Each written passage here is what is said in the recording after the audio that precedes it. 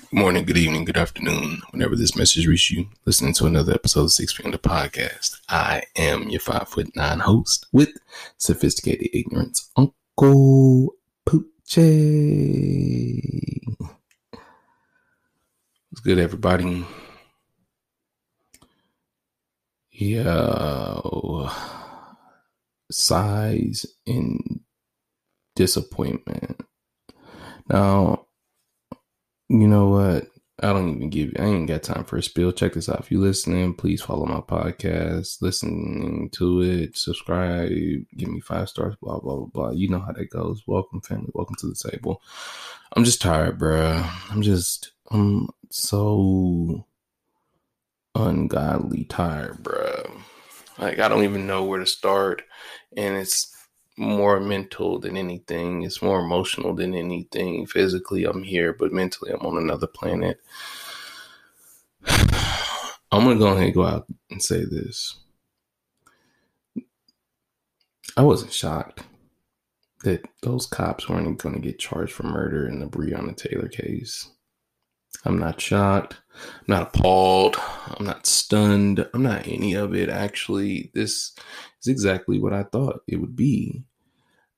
I guess the best word I can give you and share with you is that I'm tired.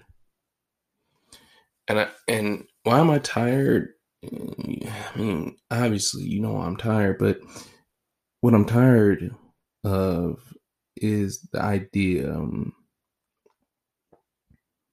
that you must be completely fine with the world burning around you, wanting to help, but still having to keep a calm look on your face. I'm just fucking tired of having to be sane when I really want to curse people out, or I really want to go ham on someone, or if I really want to just look at someone and tell them, hey, chill with those microaggressions. I really don't appreciate them.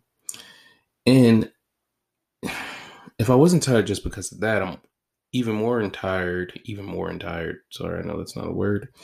Even more tired over the idea of just the misinformed or the miseducated always being the loudest ones in the room. Now, I'm nowhere near as hip to this case as I should be. I'm nowhere near up to date, up to speed with everything as I should be. But I will be honest with you. That's from my own personal being. I don't want to know. I know that sounds rude. That sounds weird and it sounds messed up, but I don't want to. I don't want to upset myself, y'all.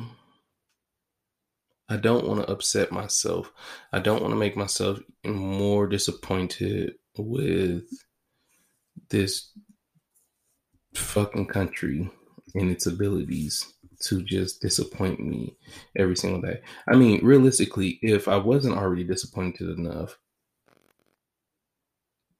by this year and our mishandling with the whole pandemic and whatnot, I'm most definitely annoyed with the idea of how everything's going in this justice system.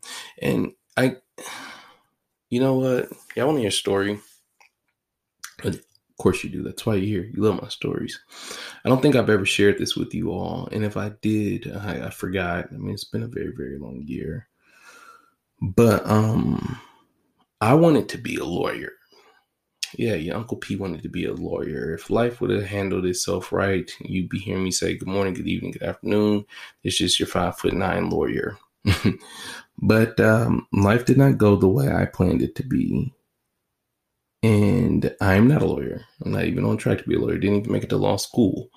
Some of my good friends did. Actually drove me into some anxiety and some jealousy that I didn't know I had in me until I saw them go on and be successful. So I should pod about that one day, huh?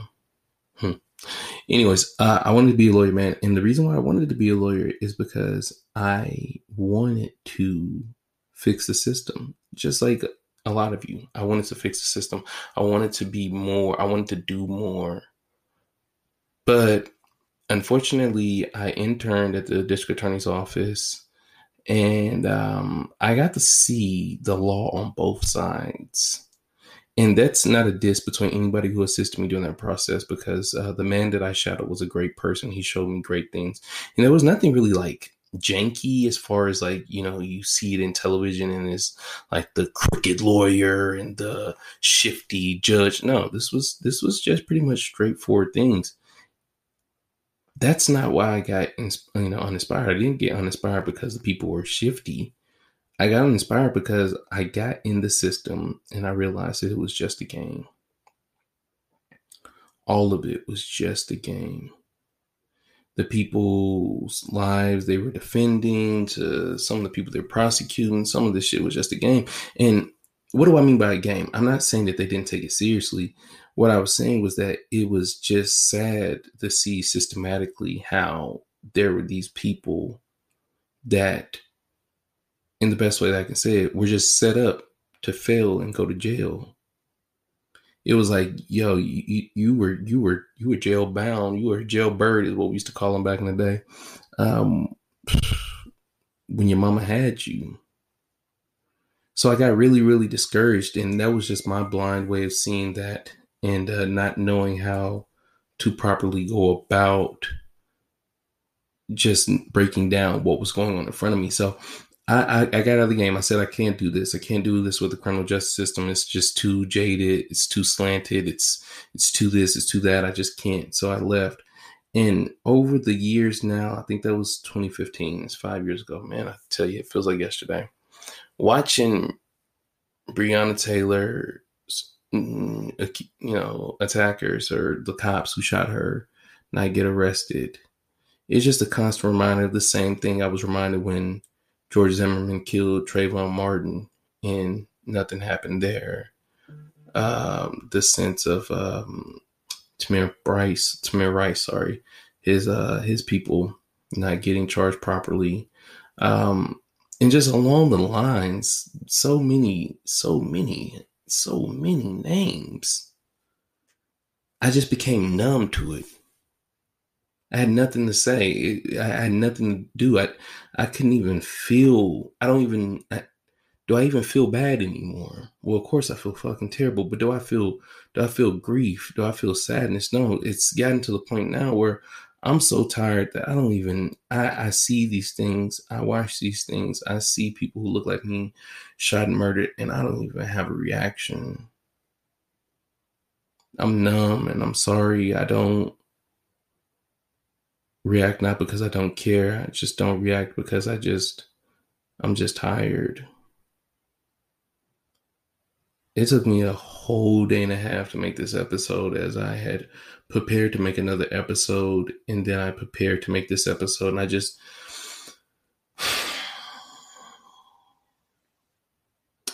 this is what happened. And I'll be completely straightforward with you. I was out with friends tonight, and I got a phone call from my dad, and he asked me where I was. And that's kind of weird because my dad never asked me where I am unless two things have happened. I was supposed to be somewhere else, which with him, or someone died. That's legitimately it. My dad doesn't call me and ask me where I'm at. That's just, my dad doesn't do that. That's just not his thing. My mom will, but And I thought to myself, yo, that's so weird. Like, why did he call me and ask me that? And he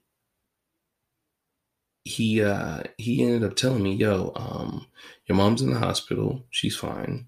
But I just want to let you know we had to take her to the hospital because of some personal reasons or whatever. But my mother's fine. She's completely fine. But what it made me realize was it was a reminder as I drove up back home to spend time with my parents. I was to be with my folks. My mother was in the hospital. I need to be near her, right? It just made me realize how precious life is. And it's crazy, man, because as tired as I am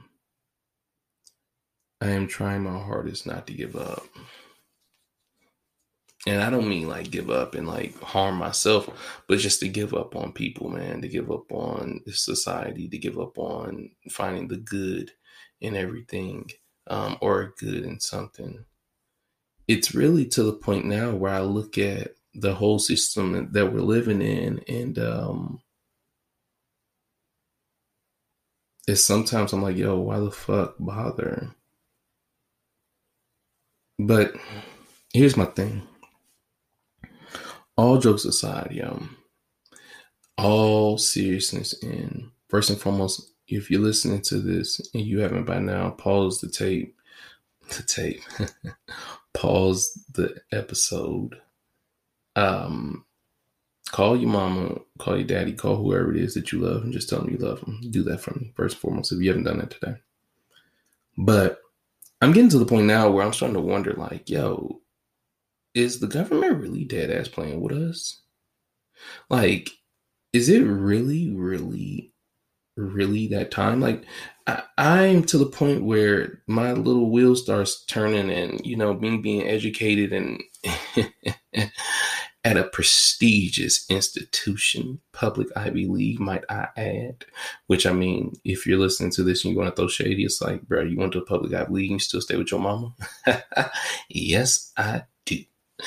Anyways, it's like I'm starting to wonder, like, is America? Do we need to start a coup d'etat in this motherfucker?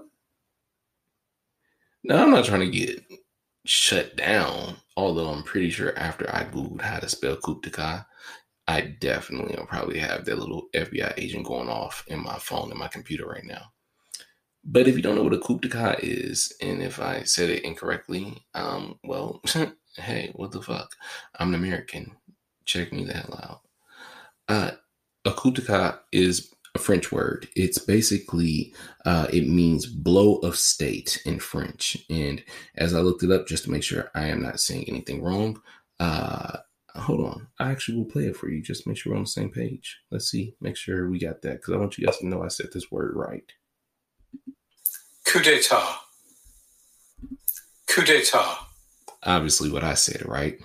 Nah, I'm gonna call it coup d'etat because coup d'etat, hell no, they don't sound as gangster. But a coup d'etat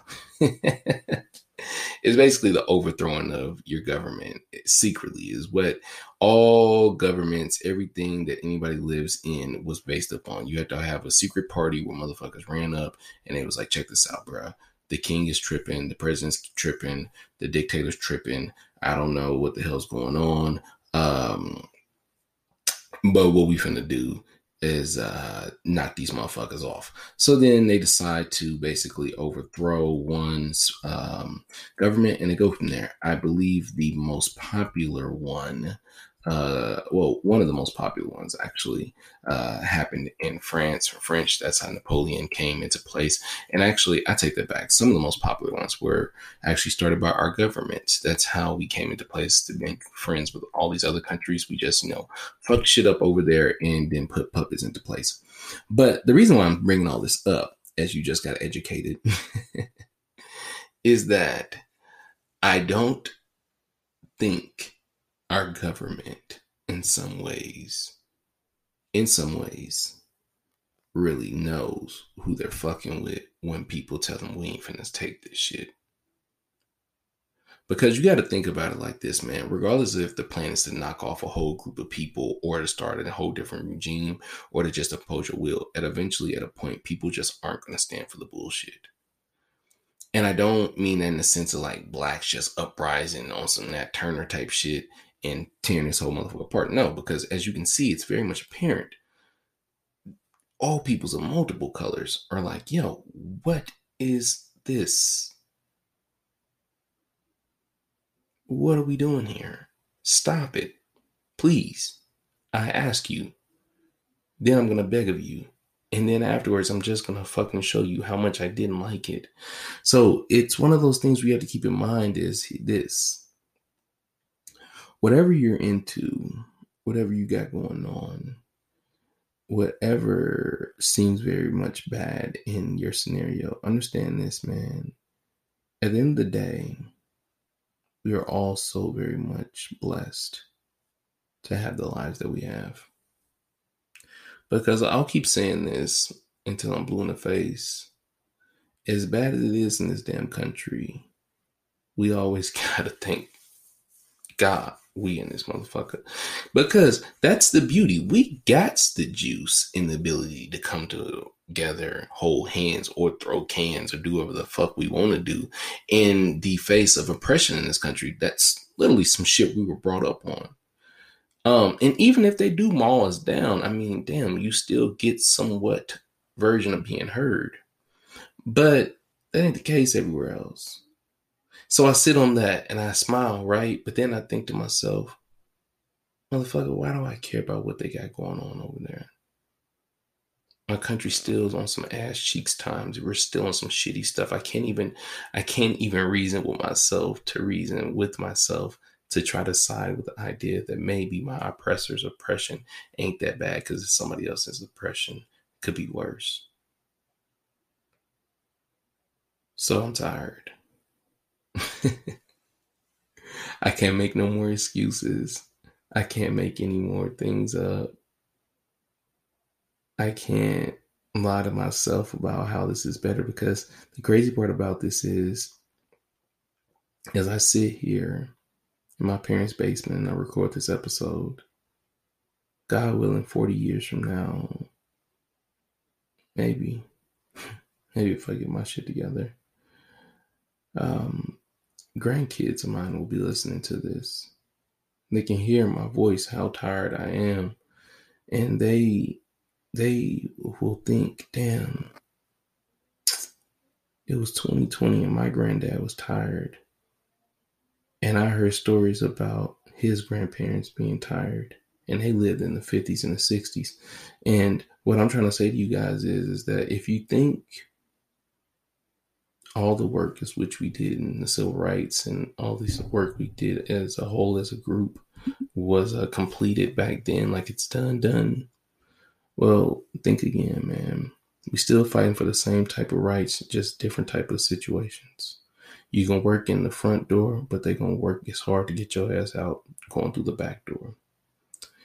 You can do all the things right, but still have to work twice as hard. And it's crazy because in some ways I look at this and I think it's so amazing how so many people can tell me about what the hell Tory Lanez's new album was about today, but none of them can name me one senator, one congressman, one mayor of their city in the last 10 to 15 years. And I'm embarrassed because I'm one of those people as well, man.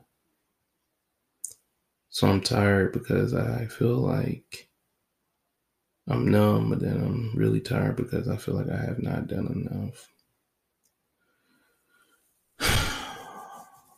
You know, if you made it to the end of this episode, thank you so very much. It was all over the place. It was very, very sporadic. I feel it. I just wish that we all could do our part and do a better part in making this world somewhat a better place for everybody, not just people that look like me. I don't even have time to do the outro, bro. You know what it is. And, you know, until next time, man, I'm out.